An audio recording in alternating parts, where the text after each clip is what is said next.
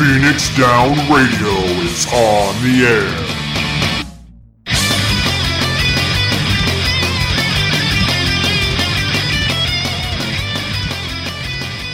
Welcome everybody to Phoenix Down Radio, episode number 94. How's everybody doing tonight? This is where you guys say things. No, that's not how it works. Wait, we say words? Shit. Words and things. This was not in the script. I'm sorry. No, it wasn't there. We have a script? What? I thought we were always unscripted. Yeah, that's what the script tells us. That's true. So, as you can hear, we have a special guest joining us tonight from BloodyDisgusting.com, formerly of PlayStation Unchained, where I met the man, Neil Bolt. Welcome to the show, Neil. Hello, welcome to me. I'm great to be here and all that. Why don't you tell us a little bit about yourself, sir? Yeah, I will. Yeah, as you mentioned, I used to host PlayStation Unchained, and of course, that's where I heard a lot about Final Fantasy XIV, thanks to Ben, of course. Yeah, every week. Every week. I've never talked about Fantasy 14, ever. Never. Never, ever. No. Yeah. And now, nowadays, I am video games editor at Bloody Disgusting, which is a horror site primarily. So I deal in horror video games, and obviously do articles on that based on horror games with horror elements, things that can be disturbing, even in Pokemon, as we found in recent times. So yeah, it's definitely my kind of niche for things. I like that about it, and it's been a fun time in that regard. So many of you out there listening might be asking yourselves, why the hell did we invite a guy who writes for a horror site to come on to a Final Fantasy podcast? Well, Klaus, why did we invite a guy who writes for a horror site to come onto a Final Fantasy podcast? I'm glad you asked. That felt natural. I know. I've worked it out. It's because we're going to announce that Silent Hill crossover event. Oh Right? dear. I know people who would be very down for this, but please no. Yeah, I think thanks for the offer, but I'll have to pass. Unlockable Pyramid Head outfit. No. It's because Mr. Neil Bolt, not too long ago, started playing Final Fantasy XIV. Apparently, all of Ben's talking about it finally got to him, and he had to figure out what the hell this game was really about. And it worked. He finally broke me down. Yes. Yay. He couldn't stop dreaming about Final Fantasy XIV. Yoshi P. No, it's not quite that bad, I'm sure. No. I'd have to sleep for that to be a problem. But tonight we're going to be discussing with Neil what his thoughts are on the game, and maybe see if we can come up with an answer to the question, is Final Fantasy XIV worth starting right now, 6 years after the relaunch? Oh my god, has it been that long? It has. It was 2013 when Realm Reborn came out. No, You're right. Man, that's weird. So we're going to be talking about that in our discussion topic. But first, before we go on, we also do have a Sarah and a Chili joining us. Thanks again for stopping by, guys. Woo! What have you been up to the last couple of weeks? I played a lot of Monster Hunter. Seriously, I was up until 3 a.m. looking through bow upgrades, and I didn't even notice.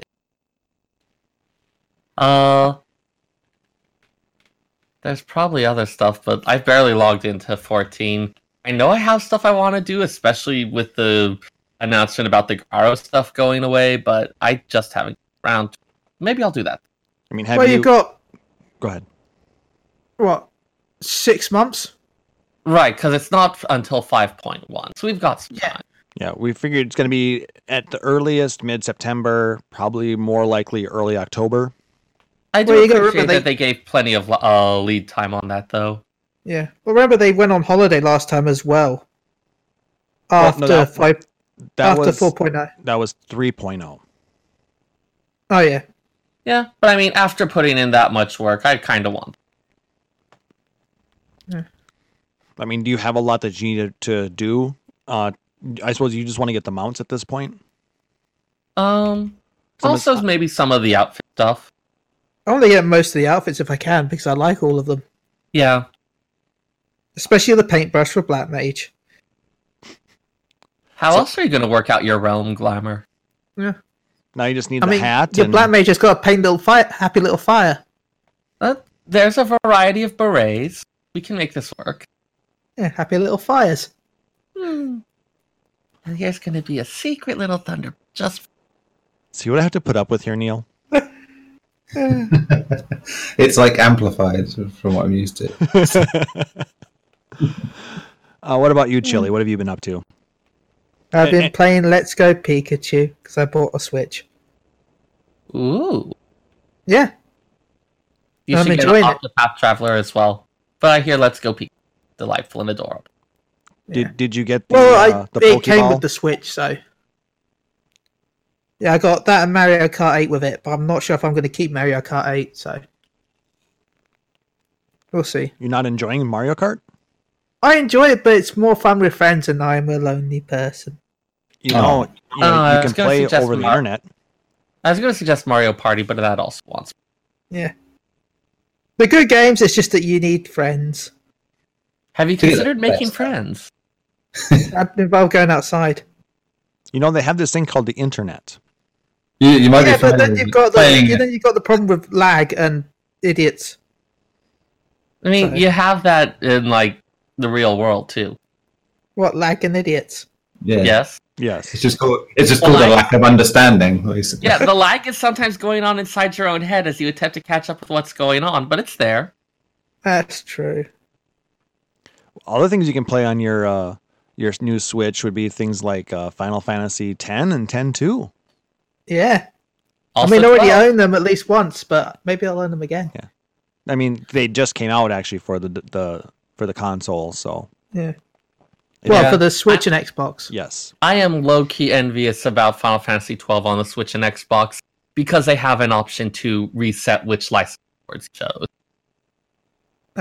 That's crazy good. I mean, it's not like it's all that difficult to just grind out license points. Well, yeah, but like you have to pick out which of the jobs you want, and that's like a permanent choice. Oh, Well, you got the expert version as well, remember, the European version, which allows you to spread it a little differently than the American version, which was more restricted. or I can just play my original version and unlock everything for everybody, which I did actually, because that was at the time when I was recuperating from back surgery, so I had nothing but time. 12. I didn't play 12 much because I just bought a PS4 because... No, PS3. But you wait a while. Because 12 came out right after the PS3 came out here. Yeah, it was the same. I completely let it slip by at that point. They gave. Yeah, I was they like, had oh my so god, much I've got delay my for you guys. PS3. What was that, sorry? They delayed the release for you guys so much. It was a year, I think. Yeah, back then it was awful for it. It was Yeah. just- But you did get the improvements because you got the International Zodiac edition. Yeah. We always got things delayed, but we always got the European, the special edition versions because of it.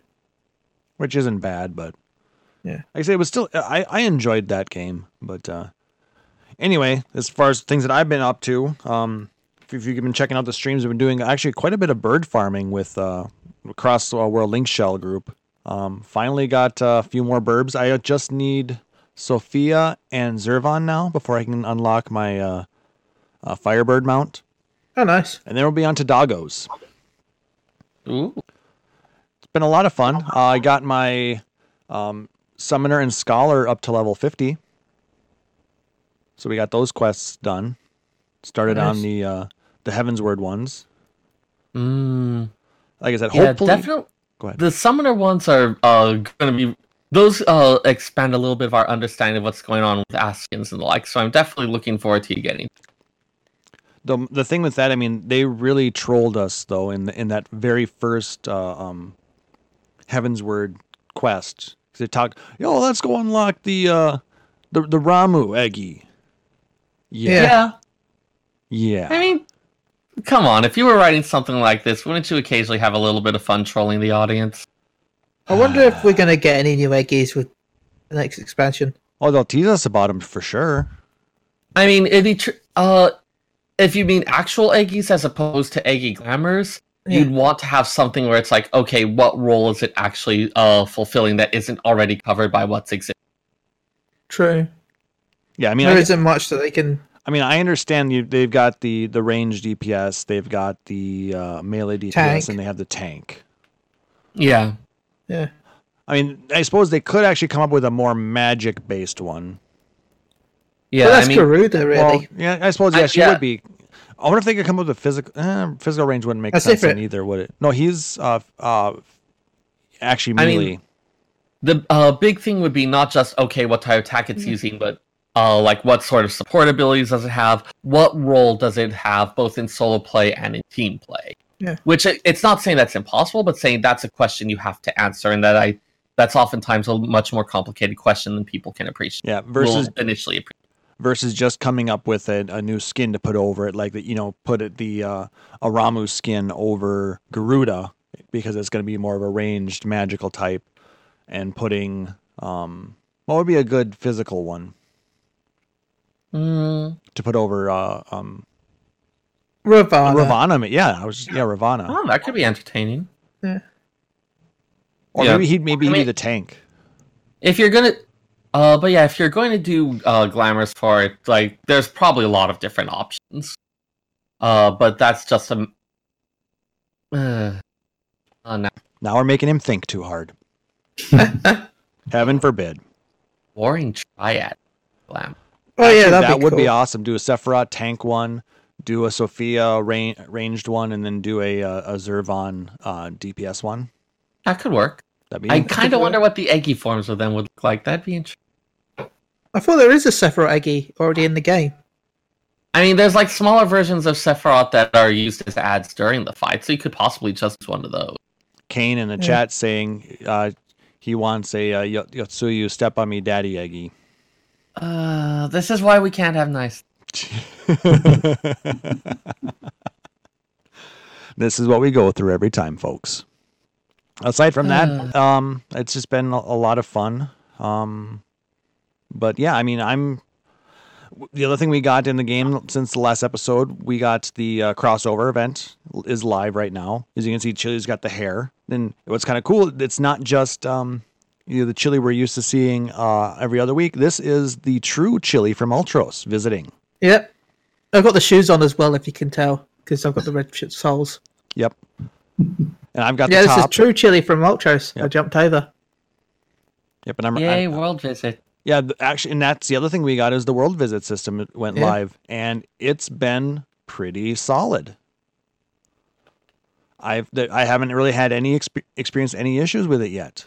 I know there were definitely some issues early on. I saw lots of reports of various types of crashing or people getting temporarily stuck in worlds, which is why they're doing it now instead of at Shadowbringers. Yeah, I mean, and that was most of that was first day things. I mean, they turned it off, and also they were having issues with the quest for the crossover event, which they turned off as well for a while. But halfway through the day, everything was back up and running, and it's been pretty seamless since then. I waited until that. Yeah, I was at work all day, so I didn't get to experience it until I got back, and everything was nice and solid. I just didn't want to deal with people. Dealing with people is hard? Yeah. I do it for work as is. I like the people, but then I'm done with dealing with people for a while. But no, it's been kind of cool because we can actually now go to other worlds. I mean, the Hunt Link Shell, or the Hunt Discord group that I'm a part of, they've expanded to basically all of Primal now, and they're taking over that. Nice. But people are doing maps cross world, which is really nice. It's pretty awesome. I mean, like I said, it's something that we've really needed, and the fact that they shrunk the data centers down just a little bit alleviates a lot of the stress, I think. So I but it didn't help Europe. Well, they did need something. 'Cause I don't know if what was up with their particular data center, but see, I thought they were supposed to add 2 worlds as well.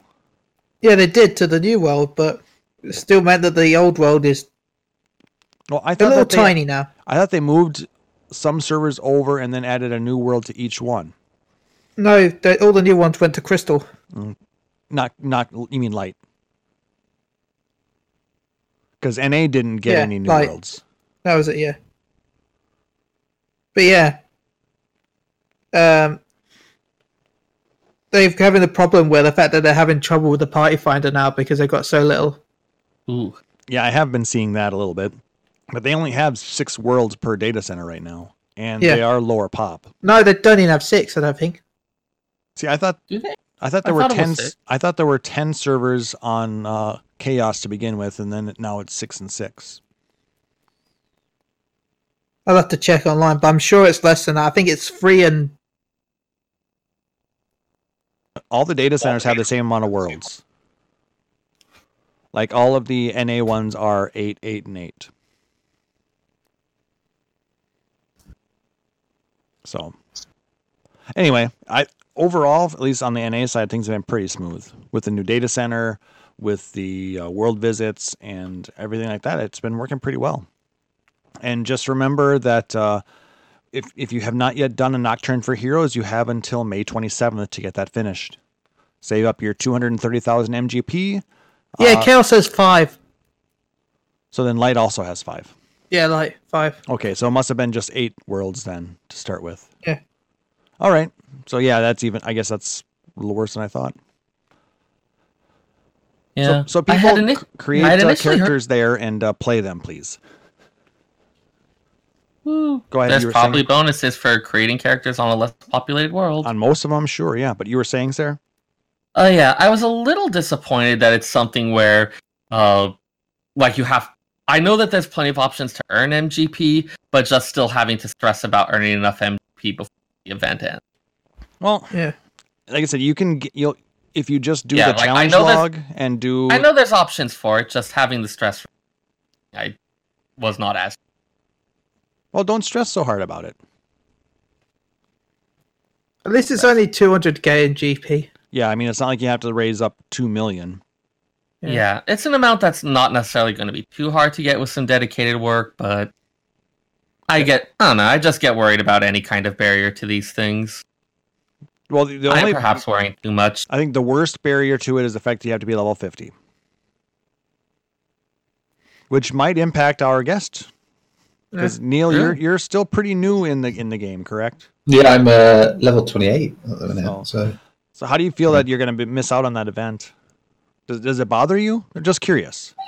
Oh, you see these things, and you're like, oh, I wonder if I could get into that. Was that nice? And then you do see obviously the limitations.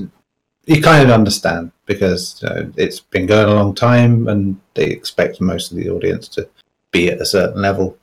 So you know you're going to miss out on some stuff coming in this late into the game. It makes one wonder though if they're going to maybe perhaps either bring this back as a MOG station item or maybe bring the event back sometime. I mean, they could easily do it. Yeah. It would pay for them to do it, I'd imagine, as well. Yes, especially to put it on the MOG station since this is the one and only 4-seater mount that they have currently. It would now, anyway. Yeah, for now. It would make them a ton of money. Yeah. And that's the name of the game. I really feel like the Whale is going to be one eventually. It's very possible. There's plenty of room on it. Anyway, let's go and continue on because we have a very important event to talk about here. For those of you who remember last year, there was a group of people out on Balmung server. We won't hold that against them. I'm kidding. Good choice, people. I'm kidding. I'm kidding. They're wonderful people who decided to start up an event where they can roleplay the game Blitzball from Final Fantasy X and use that to make money for charity. So I just posted a link in the Twitch chat to an article that we posted out on our website, phoenixradio.com, with a whole bunch of information about the Menfina Madness Blitzball tournament. It's making its return this year, guys, and it starts next week. Yeah, last year I think they were raised, I forget how much, but I remember it was a pretty good amount. A little over $1,000 was raised for Extra Life last year. Wow. Yeah. And it was it was a smaller amount of people as well last time. Yep, and it was less time frame to raise the money too. Whereas this year, they've been doing a little bit more promoting, planning it ahead in advance, and they expanded it. We now have 8 teams that will be vying for the Blitzball Championship. And each team is sponsored by a content creator. For instance, content creator groups. Yeah. Meaning like a podcast or something like that. Like for instance, we again are sponsoring the Kugane Koban Crushers. Washoy! The best team, thank you. Washoy! And we are hoping that we can improve on last year's record and take it all home this year. We're going up against the likes of the Black Abyss from Limsa Lominsa. Boo! And let's see, there's the Gill Turtles from Ul'dah. There's some Wet Chocobos from the Tree Hugger Land. You mean the Sea Chocobos, aka the best group there is, and they're going to win. Sponsored by Go Sea Chocobos! Sponsored by Moogle Go Round Radio, as you can safely assume. I should also mention that the Gill Turtles are sponsored by Musecast XIV. The Limsa team is sponsored by Maelstrom Radio. No surprise there. We also have the Crucible supporting the Ishgard Eyes of all teams. Which was a big shocker. Yeah, that was a bit of a surprise there. I think it's beautiful that they did that. The Garlemald team is sponsored by She Heals I Tank. The Alamegan team is sponsored by Gather Together. And how would I describe this team? The wildcard team? The wildcard team, which is the mascot team, is sponsored by Aetherflow Media. I kind of want the mascot team to win. I mean, I certainly remember playing Final Fantasy X too and shouting "Fire the Moogle Beam" pretty much every time I used that ability. Do not discount the power of the mascot. Oh, definitely don't sleep on them. No, even though they look soft and squishy and comfortable, do not sleep on them. I feel like you're implying something untoward here. Anyway, there are a lot of links in that article, but I will give a couple of them here in the chat, and we'll also post them in the show notes for those of you listening out on the podcast. Well, come on. I believe this year sponsoring To Write Love on Her Arms, a charity that I always mess up the description on. All right. Let me find that. Yep. I have it in the actual article, so bringing it up here. Forgive me. The mission for To Write Love on Her Arms, they are a nonprofit movement dedicated to presenting hope and finding help for people struggling with depression, addiction, self-injury, and suicide. Yeah, they had lots of good stuff of like access to mental health resources, other good things like that. Yeah, it's a very worthy charity. And I'm also going to throw out one more link here if you want to support. The Sea Chocobos. No, not the Sea Chocobos. You can put them out on your podcast, Chili. Yeah, do that on your own time, Pung. If you want to support the Kugane Koban Crushers, there's a direct link to the fundraiser page. It's available on the Menfina Madness site, so I figured, well, why not put it out on ours, right? Yeah. And for those who are going to be on the, I think it's the Aether Data Center? Yep, it's on Balmung, so any of the Aether Data Center... Balmung's not Aether, Balmung's... Crystal. Yeah, you're right, Crystal. So it'd be the Crystal Data Center. If you're on Balmung or any of the Crystal Worlds, and you're at least level 63, I think is when you get access to the Ruby Sea. Yeah. You'll be able to, you can actually attend matches going on during the event. For those of you not without a character or don't have access, there will be some Twitch streams as well. So you will be able to check that out, and we'll make sure to host them here on Phoenix Down Radio as well. I'm in the works to try and get the team to join us on an episode upcoming so they can talk a little bit about their experiences with this. Still working on that, so hopefully we'll have some more information as that episode gets closer. But the schedule is going to be opening ceremony starts on May 11th, so next Saturday. The first games then will be on May 14th, where Limsa faces against Ul'dah and Gridania faces against Alamigo. On Thursday the 16th, we will be going up against the Ishgard Eyes, while Garlemald will go up against the Mascot team. The next round will be on May 24th and May 31st. There'll be one game each that day.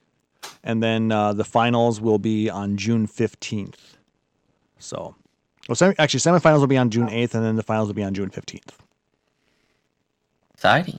It'll be a lot of fun. So, hopefully you guys are able to check out some of this and enjoy it, and at least be able to support a very worthy charity.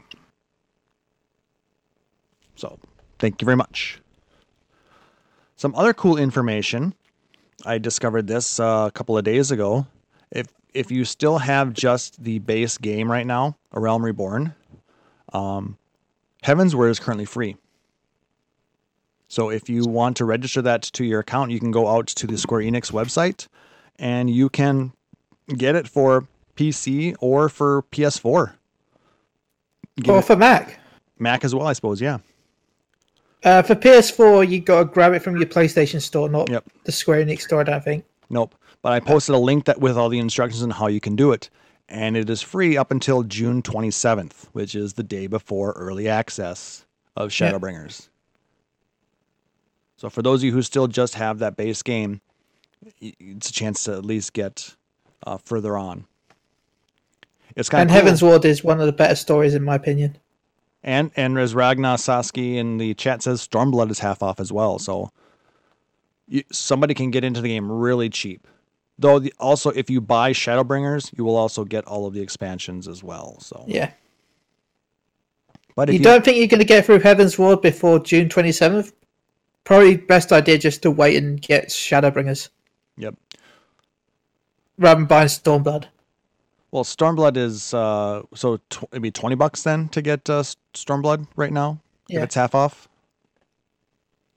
Sounds right. Still not a bad deal. I mean, 'cause the reason I know this is I was finally able to give somebody my Twitch Prime code. Yeah, but if you're not gonna get through the content before it comes out, is what I'm saying. If you think you're not gonna beat Heavensward before Shadowbringers comes out, there's no point paying the £20. You might as well just buy Shadowbringers. Yeah, and then you'll when you're ready to move on to Stormblood.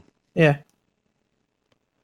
Yes, and for those of you who want to try and push through, as Ragnar's pointing out, there's currently a 30% off sale for the jump potions out on the Mog Station. So you can currently get if you want to jump your character all the way up to Stormblood, it'll cost you $35 to get the story jump and a job jump. They'll get you up to level 60 and skip all the quests up until the start of Stormblood.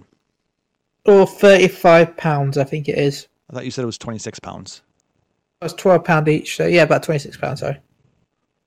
25-ish, right in that area. Yeah. Oh wait, no, it was 20. It was $12.95, wasn't it? Yeah. £12.90 or something like that. Yeah, it's about £25.80, £25.90, I think, because they were like 95p or something stupid like that. Yep. So there you go. If you need to get a jump there, like I said, I was contemplating doing that for my alt out there, but I'm not sure if it's quite worth it. But for some people, it may definitely be. So that's definitely out there and available. I recently did it for an alt on Europe, so you can play with friends over there. Yeah. You can use that to help Neil too. Yeah. Yeah. Here we go. Why don't you do that? Is it on the same data center? I don't know. Which one are you on, Neil? Odin. You double check and see if Odin is on the same data center? Is that what you're No, on? I'm not. Damn it, Chili. This is somehow your fault. Yes. It's all your fault, Yeah, I'm Chili. on Ragnarok because Leone taught me into making a character there. See, you put all this stuff in my head for years, and then you forgot to tell me which one to go on. Rude. Because he would have told you to go on to Ultros, but that's an NA server. Yeah. Yeah. He still would have told you to go there. But then you would have been on Primal and you could have hung out with us. Mm. But that's But, Maybe I'll buy you a jump potion, a Switch one day, Neil. you can buy me a like- Switch. No, not. You did say a Switch, so I mean, I already have one, but fine. so if he's already got a That's Switch, two. you can give me a Switch. Imagine the shipping. Like sending another Switch with the Switch. So I can switch while I switch? Yo, It's so dog. expensive. Anyway. Let's Is that still a thing people reference? Unfortunately. Yeah, my Ragnarok character is called Chili Farts. Thank you, Mione. Oh wow, that's. He's like, I bet you can't put that as a name. I'm like, I'll give it a try, and you've been accepted. I'm like, okay. and then you kept going anyways. Then I bought Boost because I found it funny, the idea of me entering dungeons as Chili Farts. Just We are two very different people. Yeah. just wait We, until this character gets banned. Hopefully I mean, it doesn't usually become it an would just- account-wide ban because of that. Usually it would just be like a forced name change, wouldn't it? Yeah, Yeah. usually. Though I will say this, I was reading through the subreddit yesterday, and I came across an article about somebody who almost got temporarily banned because they had an alt character that had gotten taken over a free company that they were a part of. Yeah. And because it had an inappropriate message or something like that, as the free company leader, this person was getting the temp ban. Oh, they were because of being that. held responsible. Yeah. Yes, they were being held responsible, even though they can go back in the logs and they can see that the message was changed before this person got the responsibility, and it was moved. It was forced onto them because the other people did not log in. Well, I mean, that's the thing. People always say, oh, they can go back in the logs, but they can't necessarily. No, they Not did. every system is so well. Okay. They did. Okay. It was Yeah. proven, but they took away the ban, but they still have a warning on their record because of this. And this is on an Like I said, alt. that'll still be on there. Yeah. So it's on an alt, which means that actually affects the entire account, not just the character. Yeah. So just be warned, Chili. Or anybody who has a slightly inappropriate alt, that any actions taken on those can affect your mains as well, because it might be account wide. Just tell them if it ever becomes wrong. The name is actually Chilef Arts. Yeah, that's definitely plausible. Totally plausible. I know lots of people called Chilef. It's my real name. Why are you beefing Square? Anyway, I just wanted to mention that. I mean, it's with the whole new terms of service that came out earlier in the year. It shows that there are some things that are being enforced. So That really bad terms of service. yeah, you're not wrong. Anyway, so on that bit, let's go ahead and jump into our discussion topic and the reason why Neil is joining us.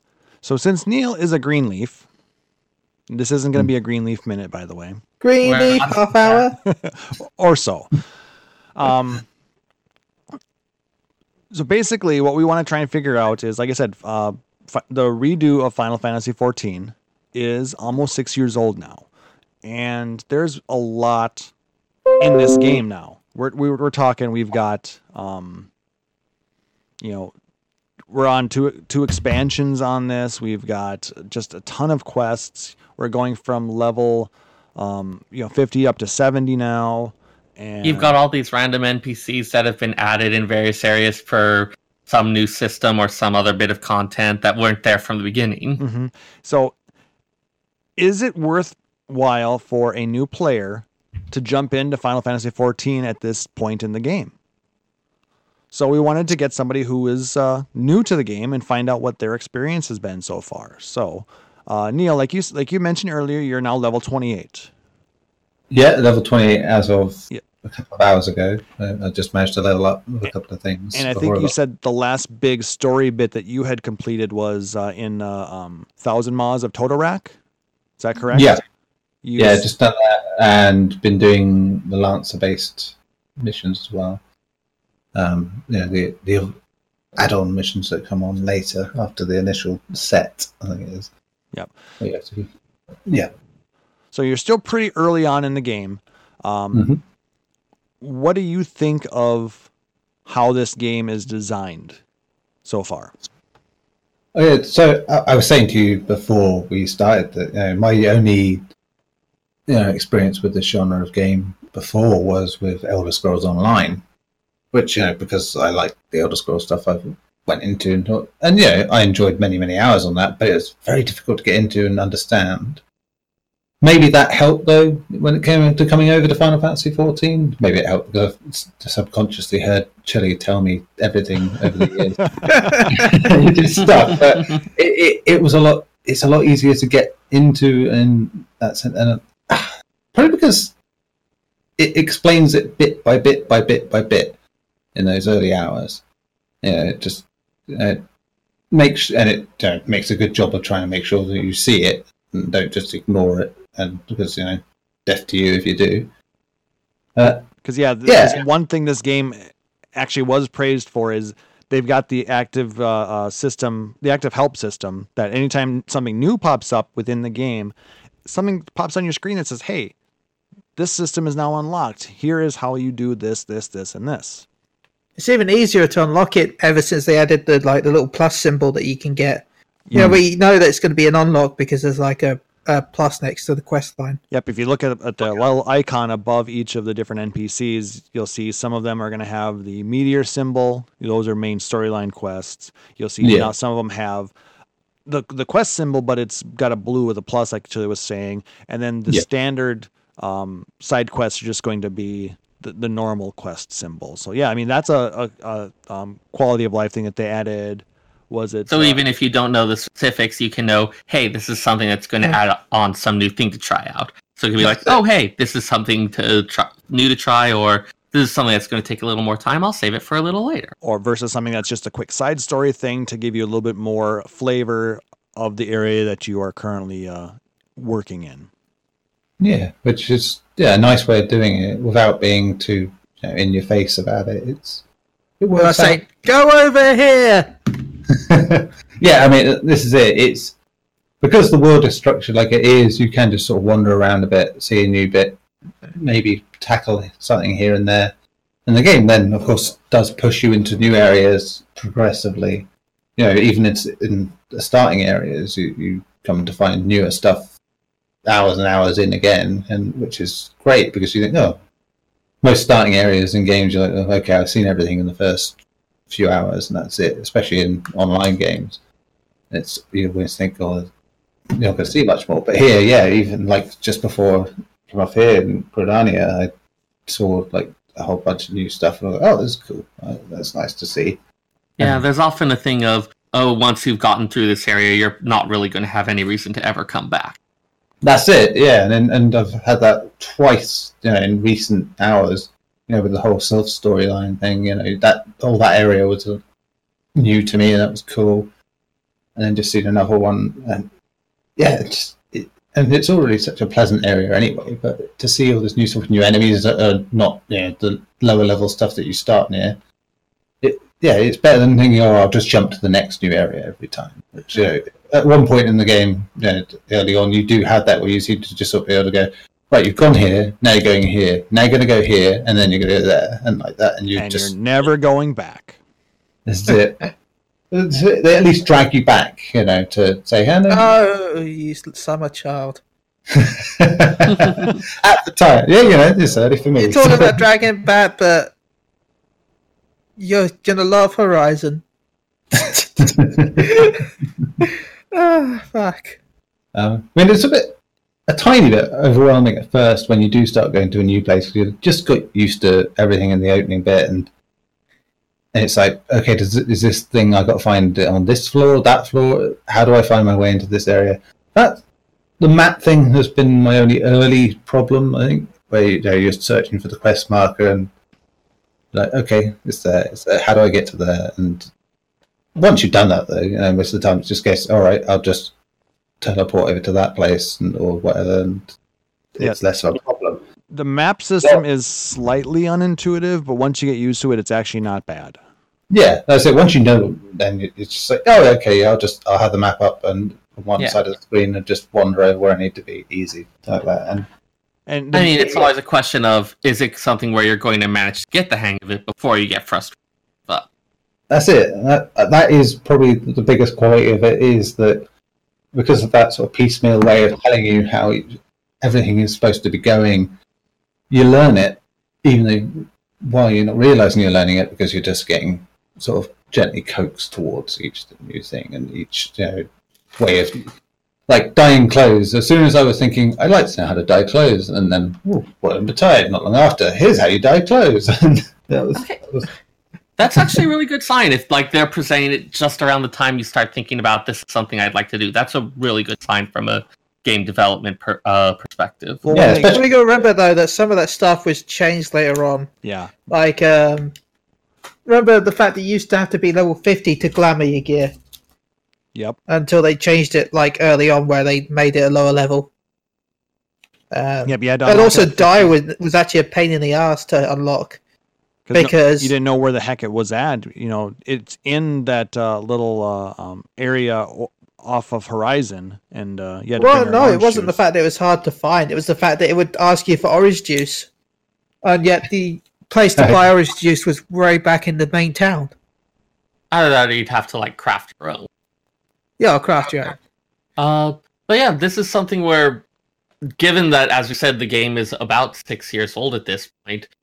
Any game of this sort, it becomes something where those earlier areas, you start making it a little more accessible, because if you've got a new player who comes in and says, oh, geez, I have to go through all this just to change the color of my clothes, I have to go through all of these things before I can start doing any of the fun stuff I'm seeing the other players doing, yeah, maybe I'll go play some. Yeah. So being able to like grab your attention, get you into it, get you feeling like, oh, hey, this is stuff I want to do, I'm able to do it. That's something that helps keep you as a new player, it sounds like. Definitely. That's it. And it has just been, without going too crazy, it's just something new here and there. Just do a few missions for a while, have a fun little bit of story here and there.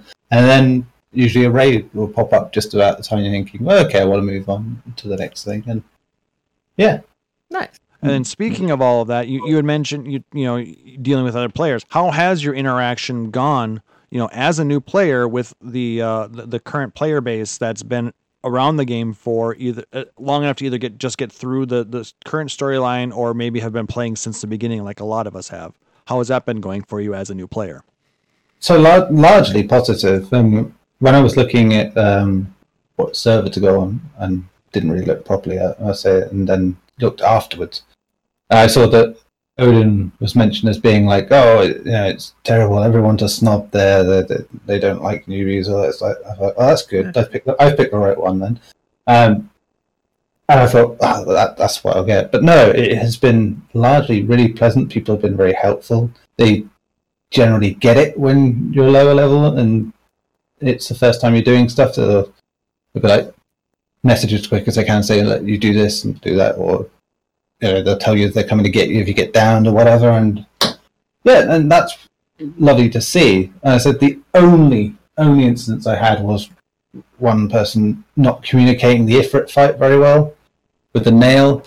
So died a couple of times on that, and on the third time I got the nail, but of course no one else bothered attacking. They all just sat back, and I was like, well, I'm doing it. You're gonna join in with the rest of this fight? And then they booted me, and I was like, well, cheers. That's great. But then after that I was like, well, I know what to do now. And the next lot I went in with were fine. Yeah, I will say that's one thing that this game, the speed that it runs at, and other modern MMOs as well, I've noticed, you don't have a lot of time for communication, at least not for, typed up communication, chat, in the game. Yeah. It seems like most communication nowadays happens externally, or if the game happens to feature voice chat. Yeah. Because it's very difficult to talk and type that way. Versus especially when you play it on controller, it's a pain in the ass when you get the controller down to type.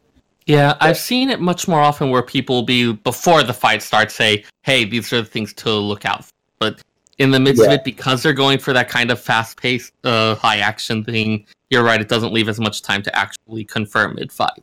Yeah. I know, and you're so focused, you don't even look at what the text has said. So you look over and go, oh, they've said something. Okay, fine. I hate to say, but I really did love my because I did an A12S farm a few weeks ago, and it was a learning group because it was our first time clearing it that time. There was someone in the group that was running it to help people clear, because I hadn't cleared it, and they were just like taking their time to help people.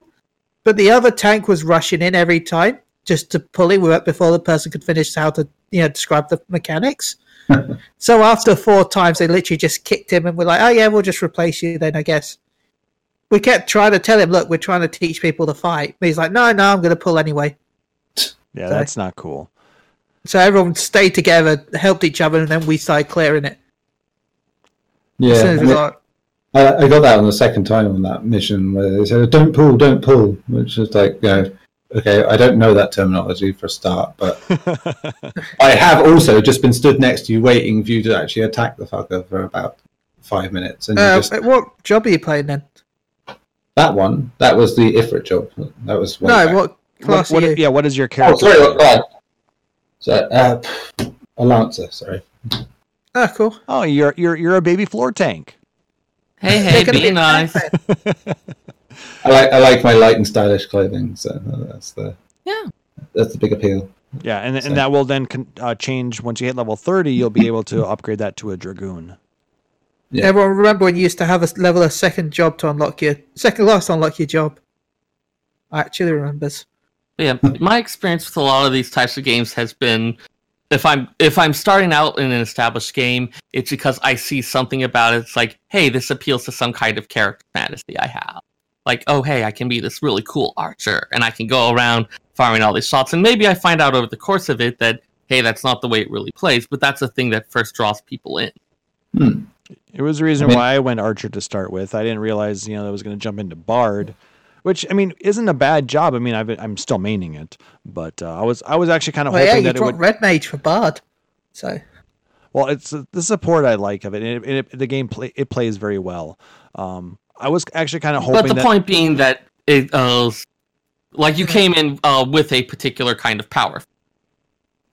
Yeah, I was hoping to get ranger, but we didn't end up getting that. But it is what it is, and you find other things that you might enjoy about the job instead, or you find another job. Sometimes you don't. Sometimes you decide, hey, this game isn't for me. Yeah. Which is something that the designers would want to avoid, but that does happen. So speaking of that aspect of it, Neil, have you actually had a chance to try some of the other jobs out? No, I haven't really. I've pretty much, because I do it in bursts, as I was sort of saying to you before, hence why I haven't gone much further than level 28. It's, I just sort of focus on what I'm doing most of the time. It's like I try the odd thing out in terms of what they tell me, but yeah, job-wise, not really done much else so far. But I'm probably going to be going to, I imagine, soon. Are you aware that you can actually play multiple jobs on the same character? Yeah, I did see that pop up, I think, when I was looking at something. What it was, I can't remember what it was I was looking at. You'd be surprised at how many people don't pay attention to that and make characters because they think they have to. Well, WoW, it was one character, one job. WoW is not anywhere near the only one where that's the case. Yeah, too. I'd say most MMOs are like that, really. Yeah, but with Final Fantasy, it's been that way since 11. We've been able to have job freedom. We can take the same character and we can expand on what we can do. But actually, it's been just in terms of MMOs in general, that's not the thing. Yeah, but I think the reason that they did that was because we could also do it in games like Final Fantasy 3, Final Fantasy 5. We could change the job types of a number of those characters. Fantasy 10 too. We don't know about that game. Oh my god, that game is fine. Stop. But it's nice to see them. I agree, Nick Nar, 100%. It's nice to see them. No, there's no 10-3. You're right about that, but 10-2, yeah. Bring that aspect into the MMO world, and I think it's really shaken it up a little bit, because I think there are other games now that have a similar feature set where you can play multiple job types. Yeah, that's very true. I mean, a lot of the MMO style games of the modern era have that sort of system where you can pick and choose in a way between what sort of types you are. You're not locked into one choice made at the beginning of character creation. Right. Yeah, Because, I mean, I think a lot of designers saw people who were making all these different alts, playing through all these different ones, where they were often asking for features that would support it because, hey, I want to try out these different ways of playing, so please give me these features that will make it easier to do that. Yeah, and it started all over. And then it starts asking questions like, do they really need to be doing that, or can we provide them something that's going to let them play this way without having as much burden on them? Yeah, I mean, that makes sense. It's just, yeah, as you say, otherwise you're just risking gambling a lot of your time away, with one character like that. And when you've got a character design down, you're like, oh, I like this guy, I want it, I'd like it to be something different, then you've got that option. Yeah, especially what if I'd gone in thinking, oh, hey, I want to be a ranger, I want to use a bow. And so I go in and then I do all this, invest all this time, get it to the max level and find, I don't actually like playing hard. Yeah, like if this is something where you can't switch jobs at all, you may have a lot built up in this character in terms of quest completed, crafting abilities, other stuff like that, and now you're facing the prospect of losing it. Yep. Definitely. Go ahead. Okay. I was just saying, with all the stuff, like that sort of stuff, I all chose myself. Character design, name-wise, that was more of a case of my daughter was sat with me at the time, and she's free, so she picked that. So yeah, I'm a pink Makote, so but very stylish one, wearing a bandit mask. So yeah, and that would suck if you'd had this character that you created where it's got this cute thing behind it, this thing that shared with your daughter, and then feeling like, I don't actually like playing. Yeah, this is it. That's the nice thing about it, and to be able to have that choice. So what are your thoughts on the story so far, Neil? I mean, yeah, most of it's typical fantasy stuff, but obviously there's some cool little bits. I like the use of language being very English in terms of its swearing. It's just it's just when some of the words come up, I can't believe this game was made in Japan.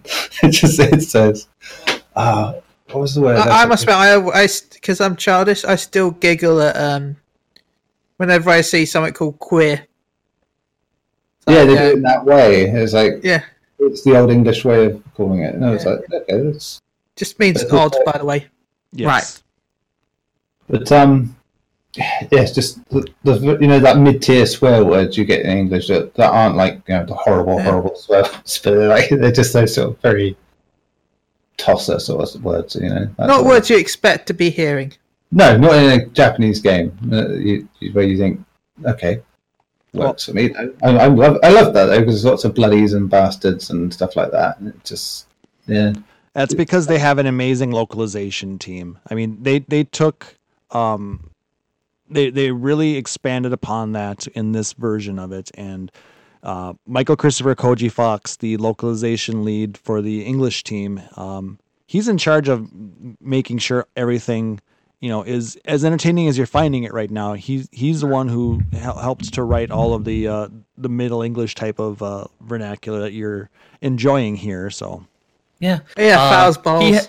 He definitely has a lot of feelings and thoughts about how important stuff like swearing is to how people actually communicate. It actually, like you're talking about, it's a Japanese thing, but it actually started something where the Japanese side was coming to and saying, it's like, hey, the stuff you wrote as a translation for our thing is way more interesting. Can you help us translate it back? Yeah. Because the Japanese ones usually start as just this very plain, no-nonsense description of, hey, these things need killing, whatever. And the English team was the one that would turn it into some little story about a knight and a squire and all the other related things like that. And so the willingness of the different teams to work and trade back and forth and recognize what the strengths of what each other are doing, rather than just saying, "Oh, this is the one true way," has been a real strength of the game. Yeah, you notice that again with that it's a more English-sided team in the sense of the old line reference towards popular culture stuff. I noticed the Simpsons reference the other day with the whole "Yeah, I saw him, that is to say, I seen him" sort of line. Yeah. I was like, that's weird. It's just odd to see it, but it's enjoyable to see it all the same. Wait until you see some of the later ones. Oh yeah, it's all throughout the game, and they get There's better and better. A chain of fates that reference Metal Gear. There are quite a lot of them. Apparently, there is like a running, not quite joke, challenge, teasing of each other, where the Japanese and English teams will, like, one of them will come up with something that in English is this really clever pun, and it doesn't work in Japanese, and so the Japanese one has to find some way to localize it that at least makes some reasonable amount of sense. Yeah. And then they'll go ahead and switch it back, and they keep teasing each other that way. Some of the funnier ones are like the achievements you unlock for events. Yeah. Let's see if I can find them.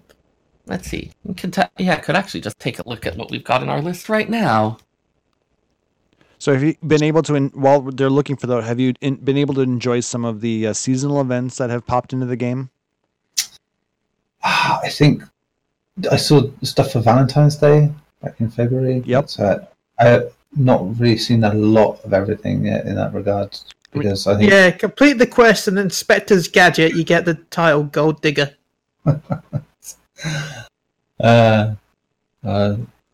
I did like the pun of Lancers and questions, or questions and answers, I should say, with that one. The reason I asked about the seasonal events, I know, like I said, we've got the crossover event, which has a level 50 cap. Most of the time, Square Enix is actually very good about letting all players get into it. It's pretty easy to get up to level 15, so that seems to be the entry level to get into those seasonal events. Like 15 is the seasonal event stuff normally. It's only like special events like crossovers and collaborations. Crossovers like Monster Hunter, because Monster Hunter was 70, wasn't it? Correct. Still is 70. Yes. Yeah, that's one that's not going away. Correct. Well, I don't. There are no plans. Yeah. Yeah. But with that, I mean, I think the next one we've got coming up is going to be... Yeah, as Reagan Hussack says, Summerfest. Yeah, what is it? What is that called again? The Moonfire Fair? Yeah. Moonfire, yeah. So we get what, almost 10 or 12 a year? Yeah. So they're almost monthly. Actually, isn't the next one Make It Rain campaign? So that one is irregular. They don't necessarily have it as... Okay. So hang on, I'm looking up. There's some seasonal events that they have irregularly, but then they also do have a regular set of them every year. True. I feel like our Fantasy 15 event replaced the Make It Rain. It's possible. Because the Make It Rain is all about Gold Saucer and MGP, and, you know, you have to get MGP for the Fantasy 15 stuff. Or it might also be later on in the year. I'm trying to remember. So you've got Heaven's Turn for the Lunar New Year, Valentine's Day, Little Ladies' Day, which is based off of the Ladies' Day in Japan, Hatching Tide for Easter, the Moonfire Fair as the summer festival, Obon or Bonodori or various things, the Rising, just as the anniversary of the game's launch, All Saints' Wake, which would be the Halloween one, and then the Starlight Celebration for Christmas. Those are the regular ones, and then they may have other specialty ones, depending on what else. Yeah. But it's nice. But you get a pretty good range of celebrations. Yep. So I would recommend that the next time one pops up, Neil, go take advantage of it. Enjoy the extra little quests you get. You get some cool minions, occasionally a mount, new glamour gear, things like that to just, add more to your game experience. Yeah. So chances are, because it wasn't the fish and chips last year, that they're going to bring back fish and chips this year for the items you need. So, and you're finally going to be able to get rid of that entire page of fish and chips that you have on your retainer. I have 1,000 and some haddock ready. That is an absurd amount of fish and chips. Look, I'm going to be the #1 leader of haddock selling on Ultros. I thought you were just going to give it away. And Hyperion. And every server.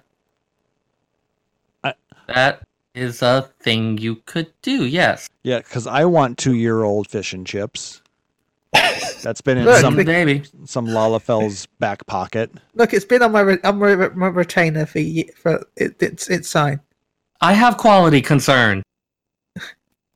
Look, Has this been inspected by the Eorzean Culinarians Alliance? yeah, sure, why not? Look, I just said I'm British, I know how to make it, and they're like, yeah, okay, I trust you more than everyone else. The secret is the beef dripping. That is true. That is the secret. How long is that good for again? Not 2 years.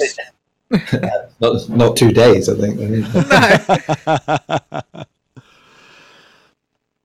Fresh anymore. So, I mean, is there anything within the game that you've seen, Neil, that you don't like? It's a strong one on that one. I'm generally very positive with games. I don't like to be too nitpicky with stuff. Then how about like stuff that you don't quite understand or feel like, hey, maybe I'm not as interested in this, or that just hasn't landed, even if it's not like bad.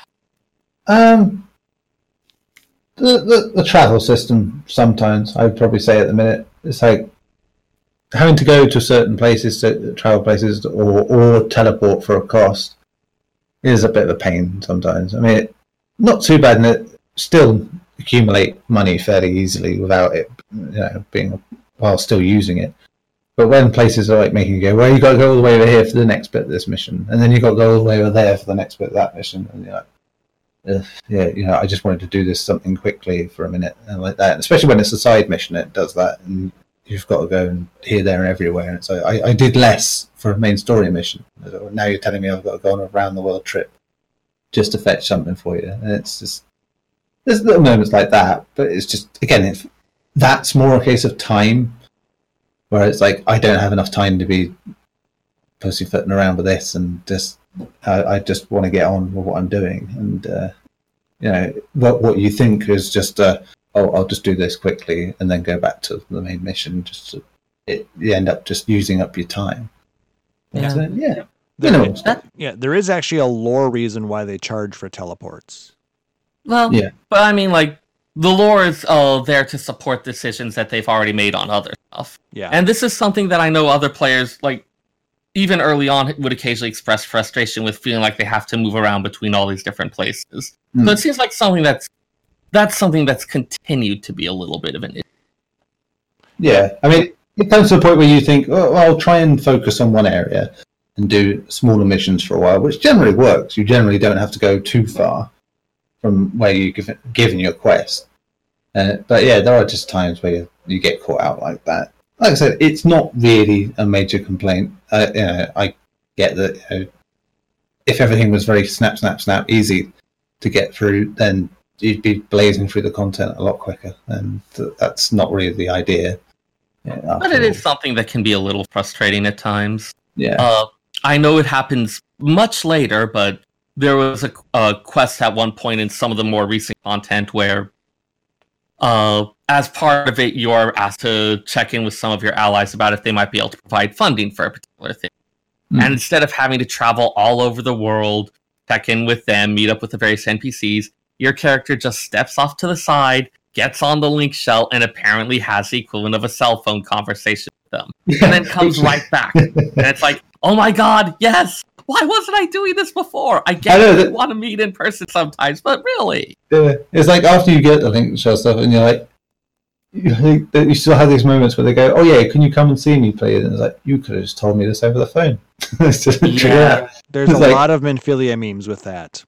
So like, I think they get that players are annoyed by that, and they have their own reasons for running it that way, but that doesn't make it less.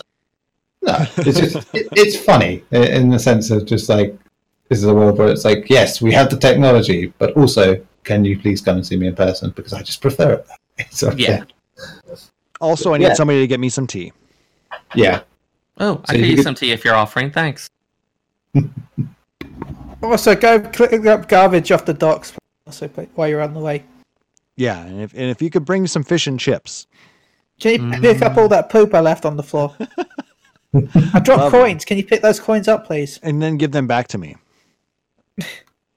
But I won't be there. I'll have gone somewhere else, and you've got to find me. I mean, there are a couple times where the NPCs outright say that they're yanking your chain.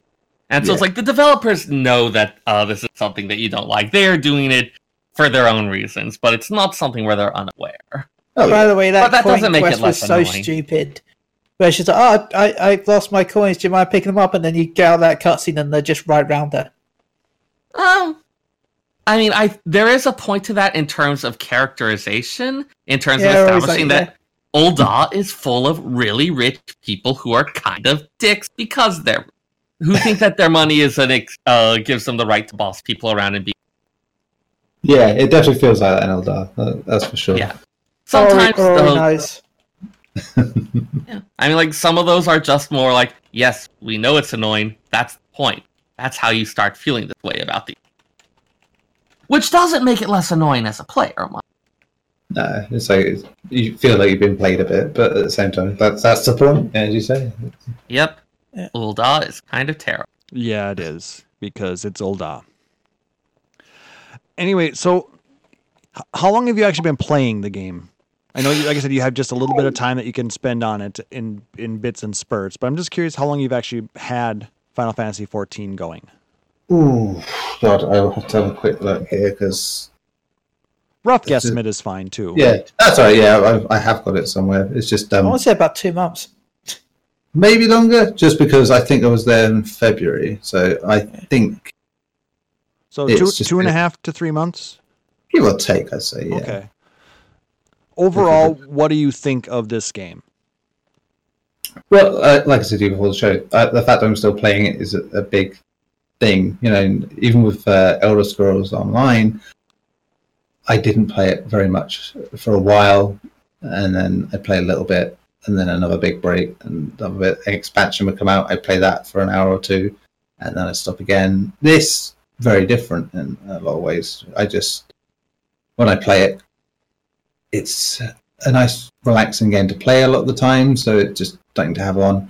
That, at this point, is a preferable thing, because otherwise, when I'm playing games, it's reviews, previews, etc. So it just ends up being like mainlining. Like this week, I've played a fair bit of Final Fantasy XIV because I've been reviewing Days Gone and doing all the stuff in that, and it's just so okay. I need something a bit different and less stressful, and it's nice. Yeah, I'm hearing that the first few hours.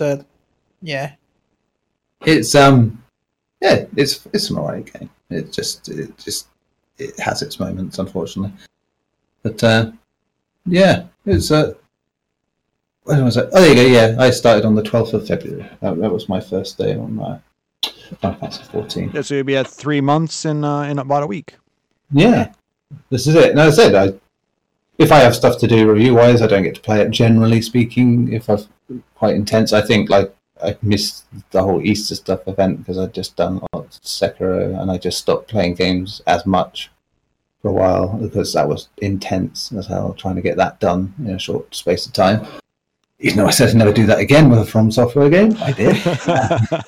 I would say try to do the events just because they are normally pretty short. Mm-hmm. Yeah, this is it. But I mean, like, it sounds like if you want to take a more relaxing, casual approach, that's going to be fine. Yeah, That's it. Just making the time of it better. I mean, as well, in certain months when you have kids as well, if my daughter has a cold or anything like that, she's all night, all you hear is like cough, cough, cough like that, and it was so. You're always on edge playing anything online because you're like, if you have to go away from what you're doing, you generally get stuck if you're in the middle of a battle or something. You can't just walk away, and that's slightly annoying, isn't it? But that's you say that, but I've been in parties where people have done that. I will also admit that I have had not so generous thoughts about people who stepped away from it because, like, oh, my coffee. Really, dude? Now? So, like, I know it's not the greatest thing, but I've certainly. For me, it's like, okay, I don't mind it, but it's when they take forever. That's when I'm like, nah. Yeah, but it's something where I've had like unfair thoughts and comments about that, and I don't think I'm the only one who's done that. And as someone who, like, if you're a parent who's dealing with that, that's something that I could worry. Yeah, this is it. And generally, I just tend to make, when it's the safest time, I will play it. Hence why I can play it if it's a weekend and my kids are awake, because then I don't have to worry about that.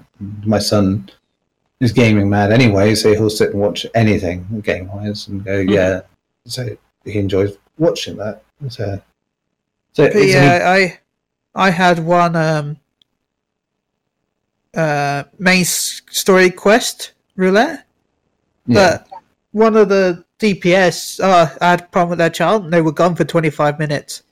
I can relate. I'll say that much. I was like, okay. Yeah. Well, and as someone who doesn't have kids, I know it's hard for me to be like, is that a reasonable amount of time? Shouldn't they be able to? Oh, but what if it was like? I have no idea what's reasonable, and if I'm having a bad time, otherwise, it can be easy to start making unfair judgments. And I imagine that parents are going to be stressed about that. Are people going to be upset? I also think that I would hope that as the parents would also understand if the party needs to move on, and they would end up vote kicking them. Oh yeah. But that would still suck, though. Yeah, it would. But the main story quest roulette, everyone watches Netflix anyway, so that's true. No. What you do is you shit post in party chat with everyone else about how you are watching the beginning of the greatest love story of all time. Twilight? No. What? Lala Bread? Sid and Nero. Oh. That's true. Yeah, but what if you actually got new players and they don't know what Nero and Sid... And this is retelling. It's like, pay attention to this, because this is a love story that is going to develop throughout the entire game. Those two need to bang. They really do. So would you recommend that somebody who is interested in an MMO, Neil, to look into Final Fantasy XIV then? Yeah, I would. I think it's accessible enough. If you're already curious about it enough and have a leaning towards that kind of game, I think it's a no-brainer, because a lot of it's going to be quite natural to you anyway, I think. As I'm not massive on RPGs, and yet it really does take something to just click with me for me to enjoy it. And it's one of those roundabout things where you'll play other games that almost unrelated that get you into the idea and the mindset of certain ways of playing games. Like with when it came to the idea of collecting loot and stuff in games and all that, I'd never been bothered about it until Borderlands, and that got me into RPG games in general because then I was like, oh well, if I could do this and this, I'll try RPGs. So then that got me into stuff, more of the Elder Scrolls stuff, and in turn with this GTA Online was a very big reason for me getting into playing Elder Scrolls Online, and then into this, because the core systems of that are very similar in just like, you can go hang out with your friends here, dress up here, and just do the odd random stuff together. And those core things are nice to have. I'm a sucker for dress up with my characters in games. So, well, don't worry. This is the perfect MMO for you, because it is. Glamour is endgame. Glamour is the true endgame. You're right. It's like now it's just like I'm basically cosplaying as a wrestler. It seems, because it's the old. The old leather style pants, purple pants with a nice silky open purple shirt. Let's not try to pretend that playing dress up with dolls stopped being enjoyable just because we got old. It's still fun. Exactly. Yeah. You're just the action figure. That's it. It's a doll. You call it a doll. We don't need to hide behind. And that's it. It is just a doll. So now, Neil, cool. You just need to get a whole bunch of other friends of yours to jump in it as well. Yeah. Is it, well, before Ben, even a friend of mine had played 11 and 14 online. He's quite into that, but he's unfortunately stopped in recent years. So it was like, well, I guess you wouldn't know, so you wouldn't be able to. I was going to say the refer a friend is going on right now. No, the callback, the refer a friend is always going, but the callback campaign is what's currently live. That's it. So I could always say, hey, come back, play with me. 7 days for free. He just has to update his game. Yeah, so you get 7 days for free. You get golden feathers. Golden feathers can be used for like mounts and stuff. No, that's the do you get those for the callback campaign?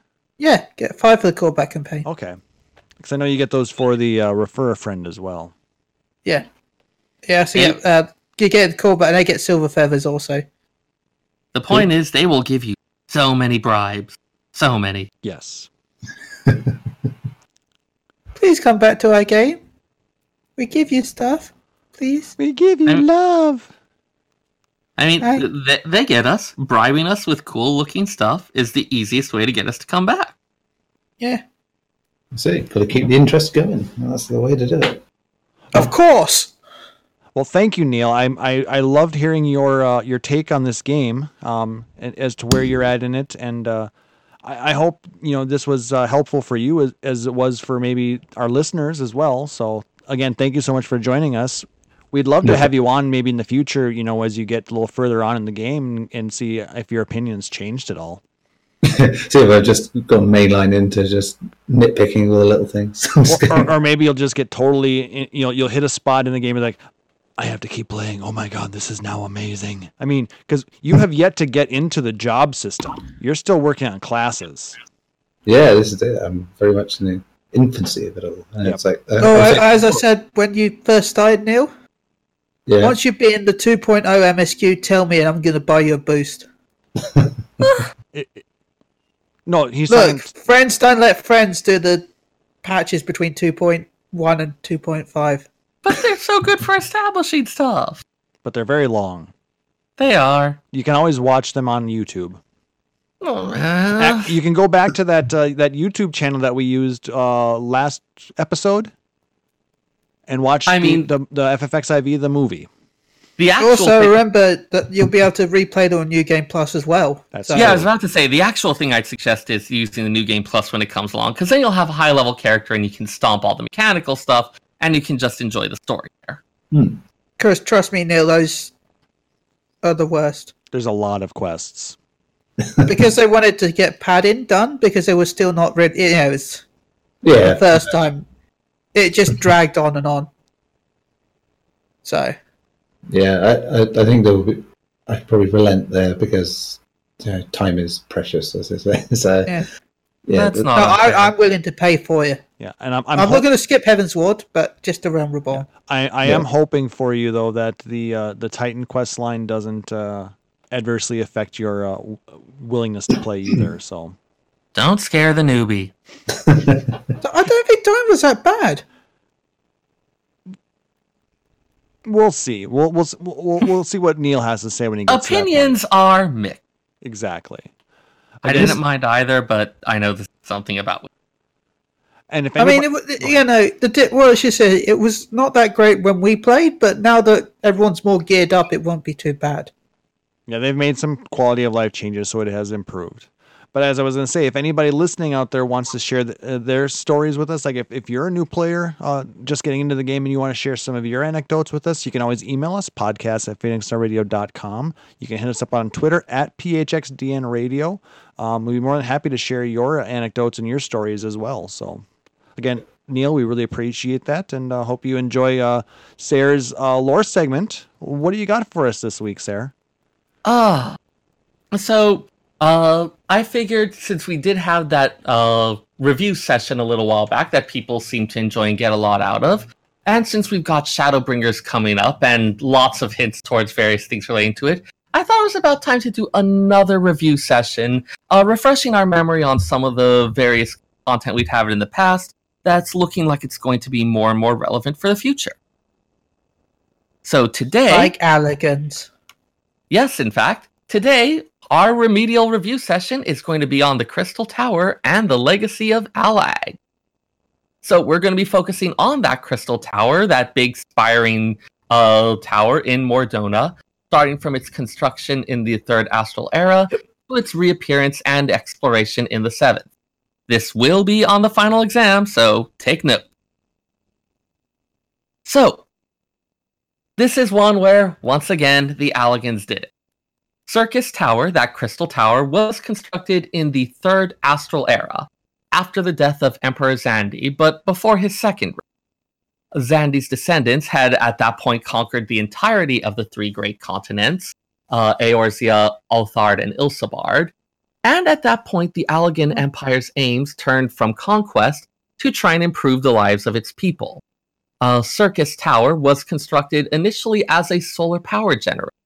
Those crystal spires would catch and collect the light of the sun and turn it into energy. So essentially, we're talking about a Magitech equivalent of a solar power farm.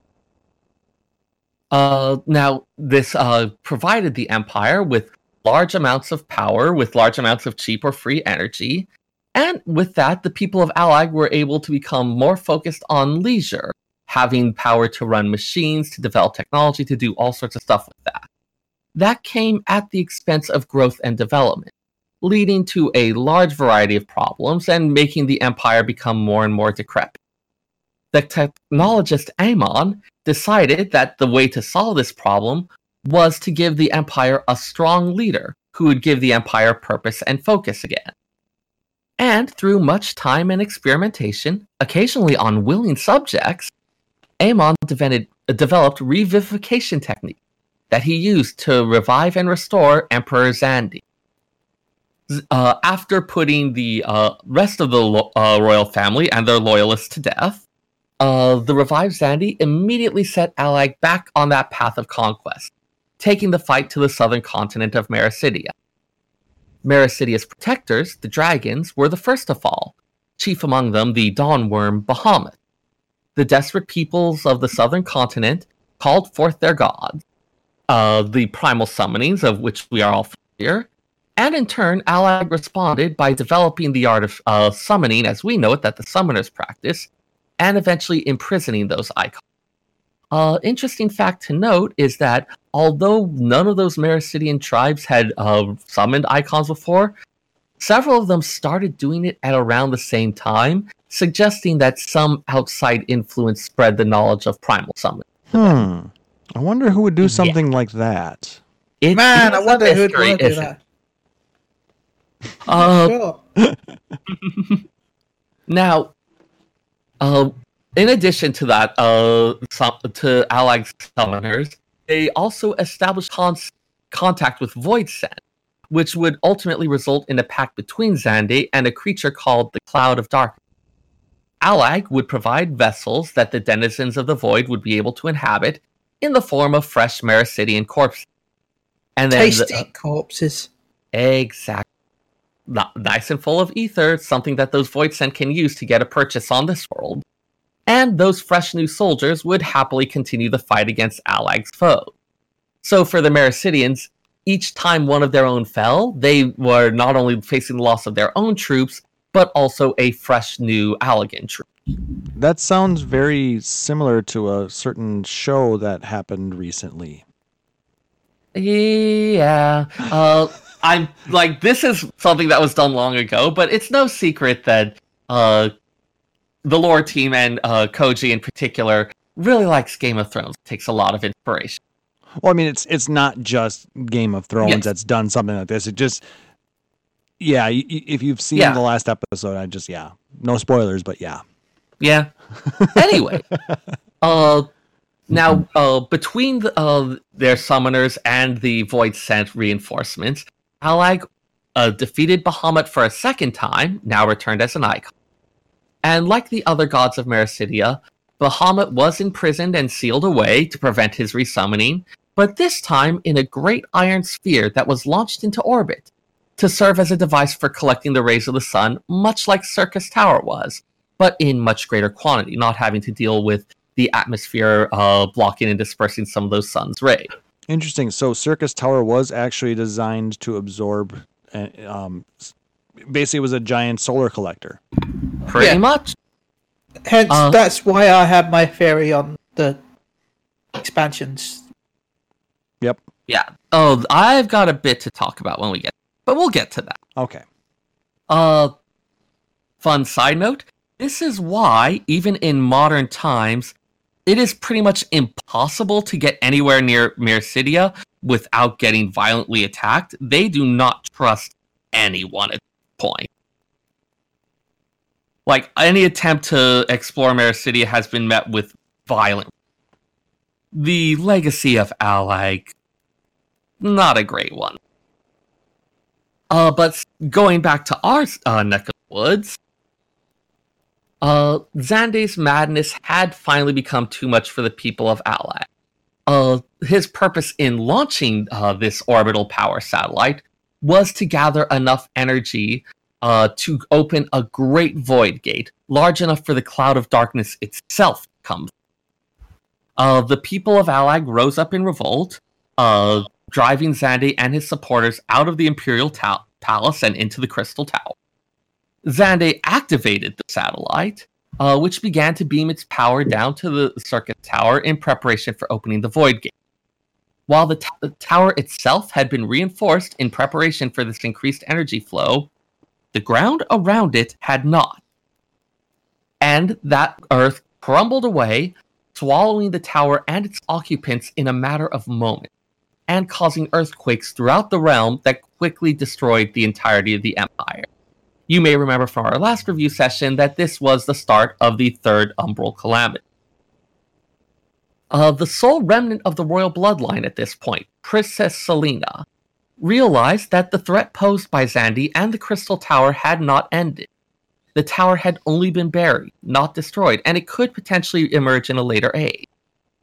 That pact that Xande had formed with Cloud of Darkness would remain as long as the royal bloodline survived. And so Selena used Allagan biotechnology to transfer that royal bloodline into a trusted ally who modern history only knows as Death. That bloodline survives to the present, often signified by the Allagan eye, a reddish color in one eye that we see in certain members of the Mikote Seeker of the Sun G tribe. So that establishes what happened back in the Third Astral Era when the tower was initially constructed and then buried.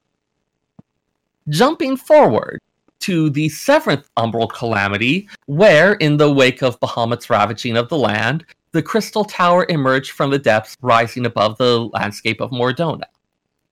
Once the Ultima weapon had been defeated, and we had a little bit of breathing room to actually think about the other problems in the realm, Cid Nan Garland became concerned with the danger that could be posed by other Allagan relics, and he requested that the Sons of St. Koinak, an archaeological team in Mordona, investigate the tower. A fellowship was formed consisting of researchers from the Sons of St. Koinak, engineers from the Garland Ironwork, a student of Baldesion serving as a historian, and the hero who had defeated Gaius Van Baelsar. That would be us for most players. That fellowship, named Noah, after a famous archmage of Allag, began the treacherous work of making its way through the tower's defenses and the revived inhabitants. Those of you who have played through the Crystal Tower storyline, this is what that expedition consisted of. That fellowship was later joined by Une and Doga, themselves clones of two members of the royal family who had opposed Xande's plan. As carriers of the royal bloodline, these cloned Une and Doga were able to open the sealed circus tower. They also identified Garaha Tia, the student of Baldesion who was accompanying the expedition, as a carrier of the Allagan Eye and thus of the royal Allagan bloodline. At the top of the tower, the Fellowship fought and defeated the returned Emperor Xande. But even that was not enough to remove the threat, as the tower continued to channel energy into creating that void gate for the Cloud of Darkness to enter our world. So, the Fellowship used the power in the Crystal Tower to open a smaller void gate, allowing us to enter the void and take the fight to the Cloud of Darkness. The Fellowship did succeed in defeating the Cloud of Darkness and breaking the pact, but Une and Doga were trapped in the void in the process, leaving Garaha as the only holder of the Allagan bloodline. Concerned that the means to control the tower would be lost, Garaha chose to seal himself in the tower as a guardian, putting himself into a deep sleep until the day that mankind reaches the heights as the Allagans once did. Now, that entire Crystal Tower storyline, as well as the history around it, is lifted almost entirely wholesale from Final Fantasy III. The original NES one, not the one that was actually Final Fantasy VI that some of our older players may remember. Final Fantasy III's backstory does include 3 students of the great sage Noah, Une, Doga, and Xande. Noah gives each a gift in the backstory of the game. Xande's gift is mortality, for which he was not terribly grateful. He's driven mad by fear of his own death, and drains the world's crystals of their power in order to upset the balance of light and darkness, causing the world to flood with darkness and time to freeze, which of course does prevent his own death in the process. In the prehistory of the game, he sets up base in the Crystal Tower and successfully drains the water and earth crystal. A portion of the world is torn loose by this, and it becomes a floating continent, taking the wind and fire crystals with it. But that draining of the 2 crystals does freeze time on the surface of the world as Xande had wanted. In order to prevent the return of the other crystals to the surface, he does send monsters to attack the floating continent, which precipitates the monster attacks and the conflicts that start the actual Final Fantasy III game proper. When Xande is defeated in that game, the Cloud of Darkness appears, revealing that great imbalance between light and dark has brought forth a flood of darkness that will return all existence to nothing. And there's enough references to Final Fantasy III in other Allagan-related things that I couldn't actually make a complete list of all of them. But some highlights. During the Crystal Tower questline, including the dungeon and battle music, a lot of the music that we hear from that is based on music from Final Fantasy III. In particular, I want to draw your attention to Eternal Wind, which is the overworld theme in Final Fantasy III. You can get that as an orchestrion role by collecting sheet music from all of the 3 raid areas. And another version of it shows up in the extended Shadowbringers trailer at around 4 minutes and 40 seconds when we sweep over the dancer and then up to the Crystal Tower in the first. We do hear a remixed version of Eternal Wind. Given the association with the Crystal Tower, I'm pretty sure it's indicating that this is somehow related to our Crystal Tower. I also noted that the level 90 weapons we get from trading Beastmen Ritual Foci, those are Allagan relics that were found by the Sons of Saint Koinok, like the Breakblade, or the Cognitome, or the Elfin Bow. And those are based on weapons found in Final Fantasy.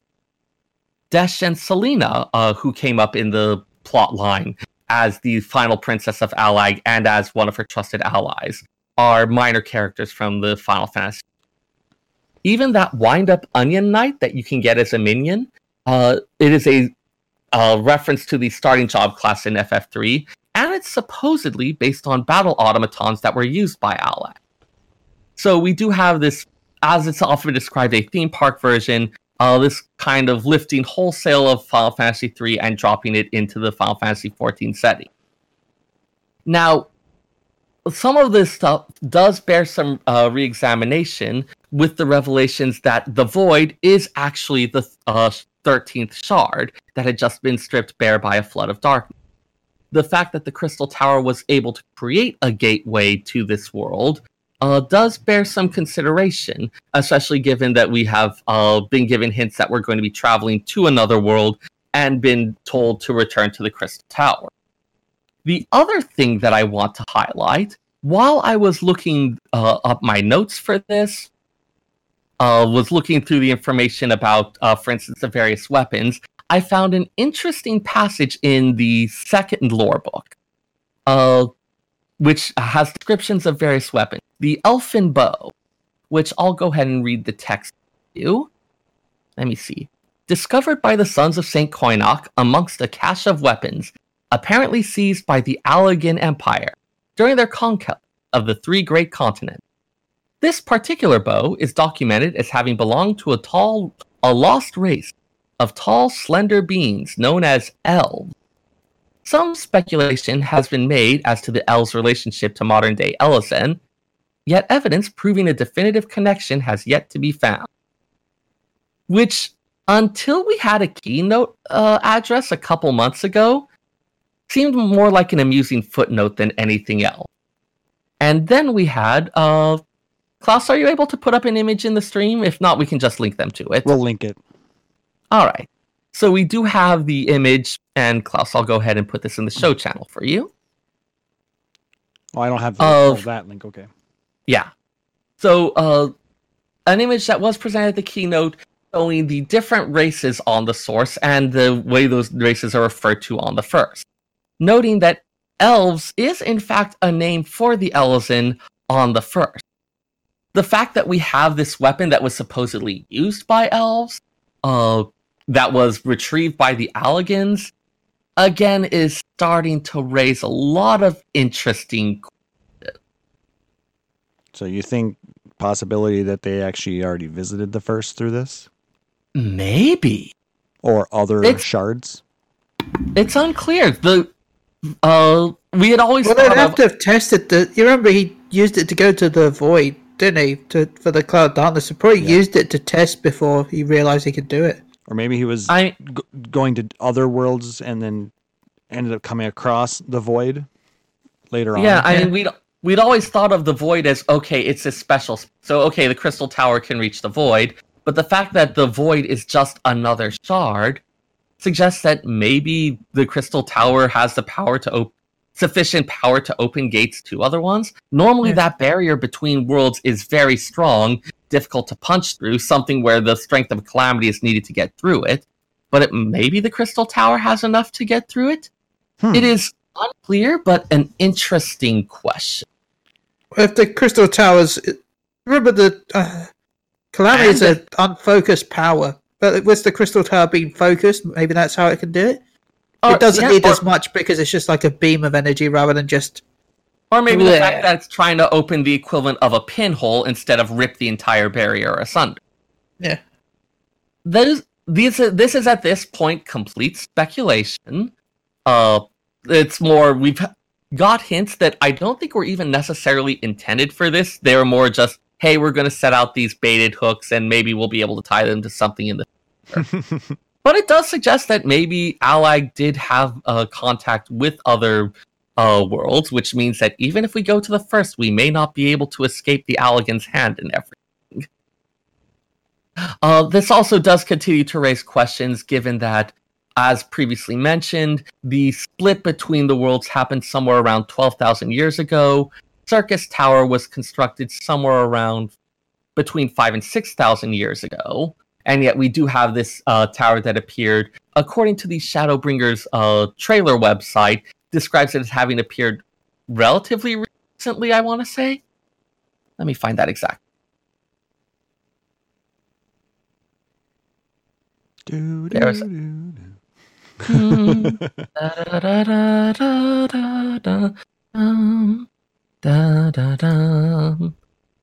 Eternal Wind really is a lovely piece. Sometimes I've just sung it while I was working. It's nice.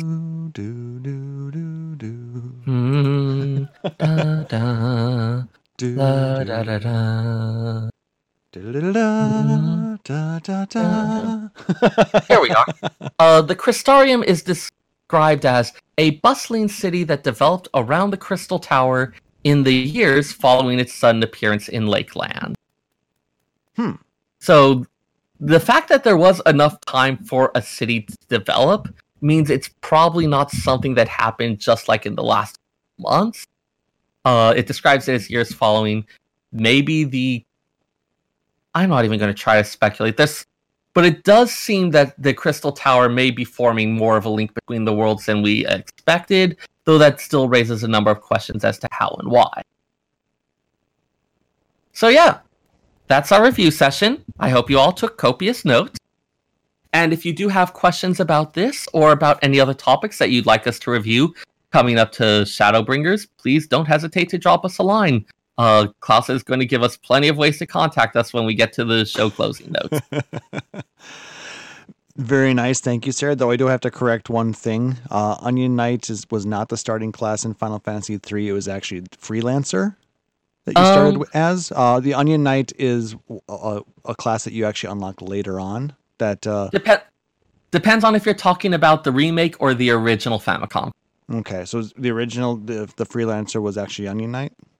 The original, the original one, the whole having the characters of Luneth, Raphia, Ark, and Ingus, they were just four nameless Onion Knights that all you get to name them, but they Okay. all are youths that drop in, So and they all start off as Onion. okay, so 'cause in the remake that when they finally brought it over to the U.S., they were all freelancers, and Onion Knight was a job that was unlocked later on once you got so many of the crystals. Also, for Onion Knight, the level 1 gear was the best gear, right? In the Right. remake, or Well, in the I can't remake, remember. they didn't I get just to. remember that They were the most powerful job once they hit level 99. yeah, And their starting gear was like their best gear. It stats changed once you reach level 99. Something like that. something like that. As a side note, the whole referring to them as onion is actually a thing from a Japanese slang. It's essentially meaning cheap. So, like, saying they're it's like, okay, kind of a cheap, kind of junky. Which is why, for most of it, they do have this incredibly low power. Their stats are very meager compared to other classes. I'm not quite sure why investing all that time and effort into them turns them into the strongest. That might have been another joke, but I know that... Well, Onion that'd be is- another joke at cheap, wouldn't it? Because cheap can also mean that it makes things easier. Maybe. But yeah, it was definitely more of like a, hey, here's this kind of cheap disc. All right. Well, that's interesting. Like I said, I didn't dig much into the original 3, but like I said, I played the remake quite a bit. Yeah. I never actually played the remake, but in my misspent youth, I messed around a bit with translations of various ROMs, and so I did actually play a bit of the original 3. Cool. Well, it's like I found my PS1 disc of 6.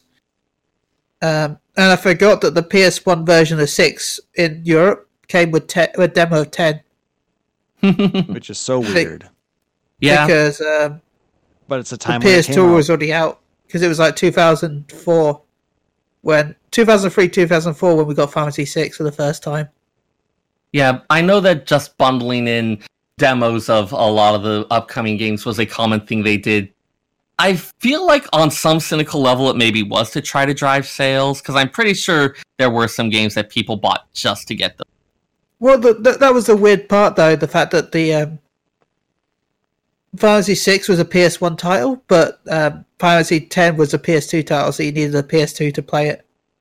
Yeah. But I mean, I'm sure they knew that people would do it. Oh yeah, because PS2 is backwards compatible, so... Yep. That's why they really get away with it.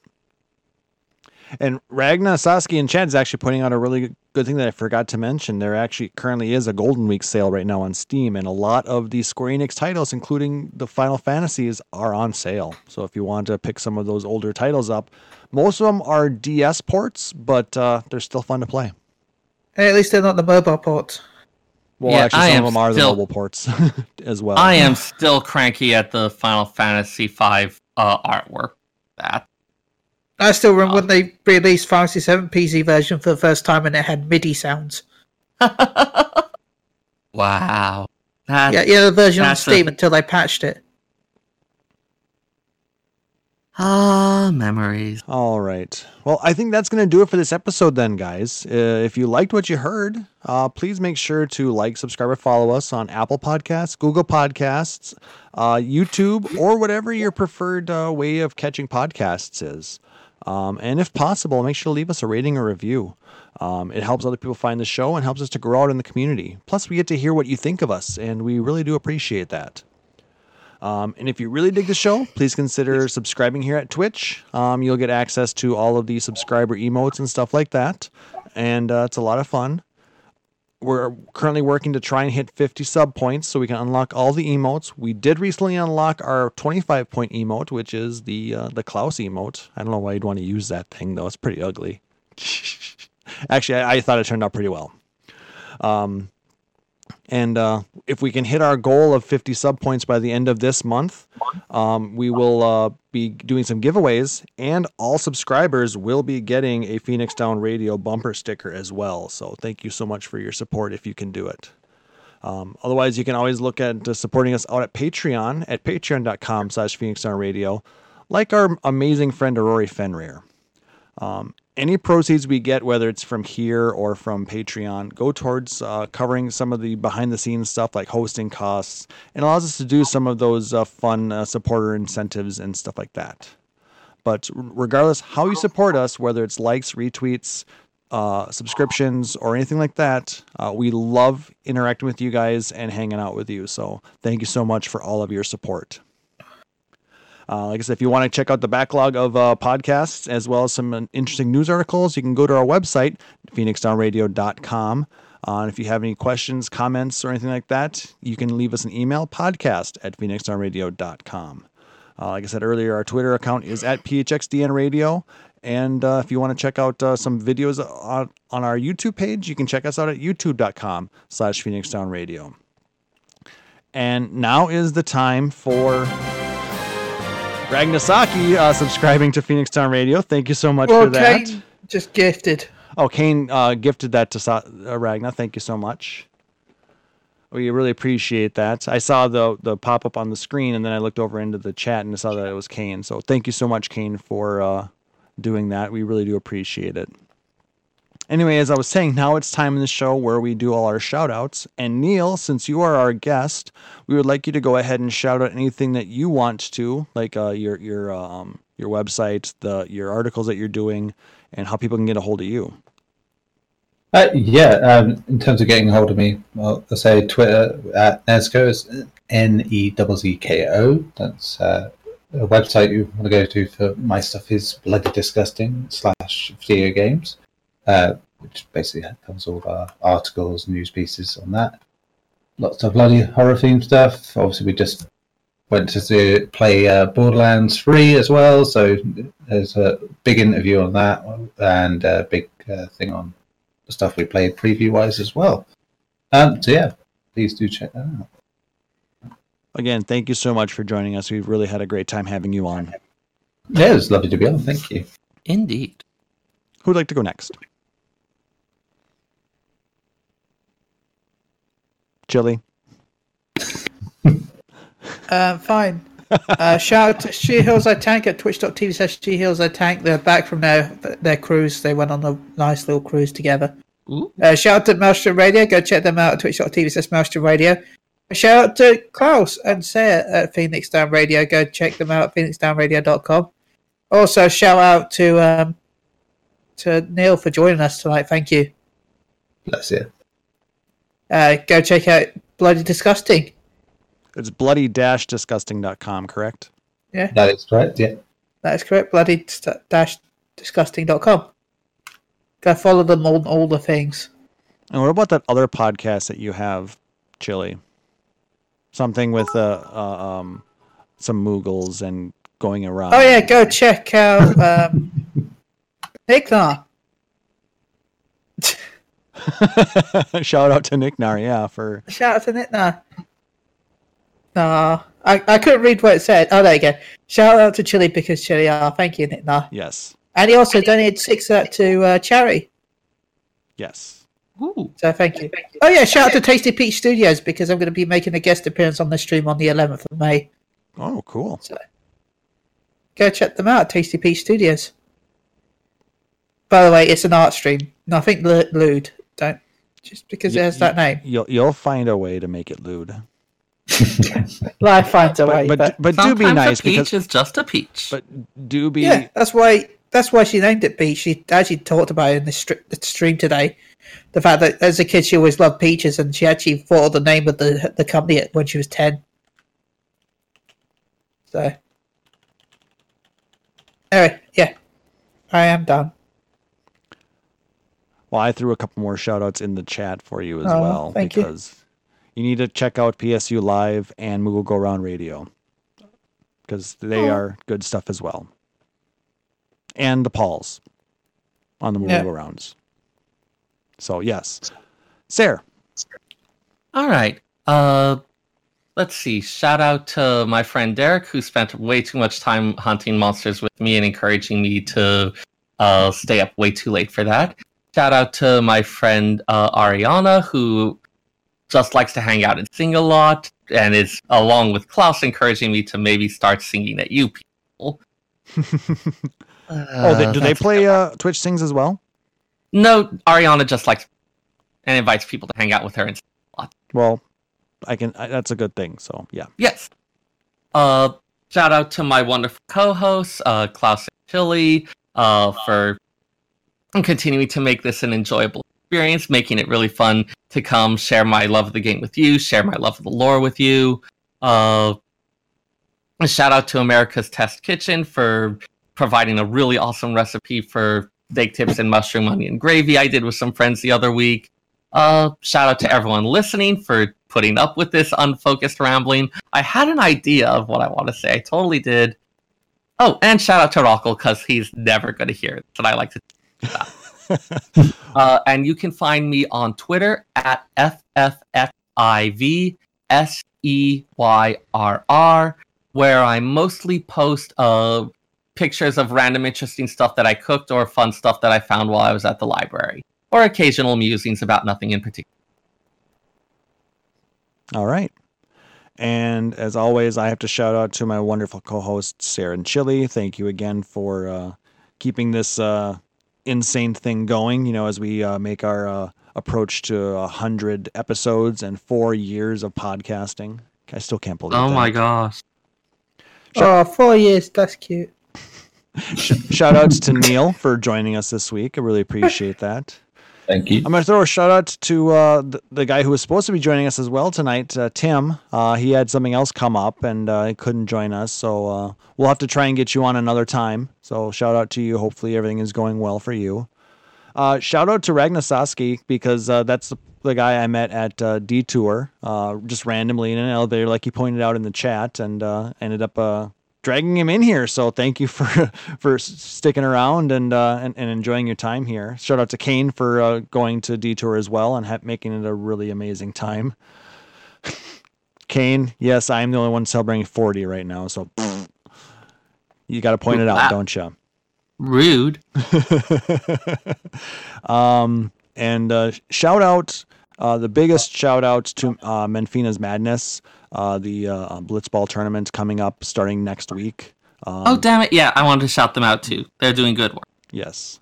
Go check them out at manfinamadness.org.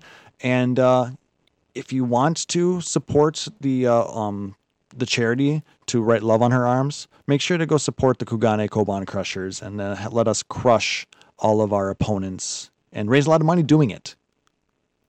So thank you so much for all of that, guys. So again, for my co-hosts, Sarah and Chili. Also, Ragnar Sasuke is saying they're hanging out with fish in the FC house. Where is this fish? Like, I must find it. And the fish are saying, make sure to follow Phoenix on Radio. You should listen to the fish.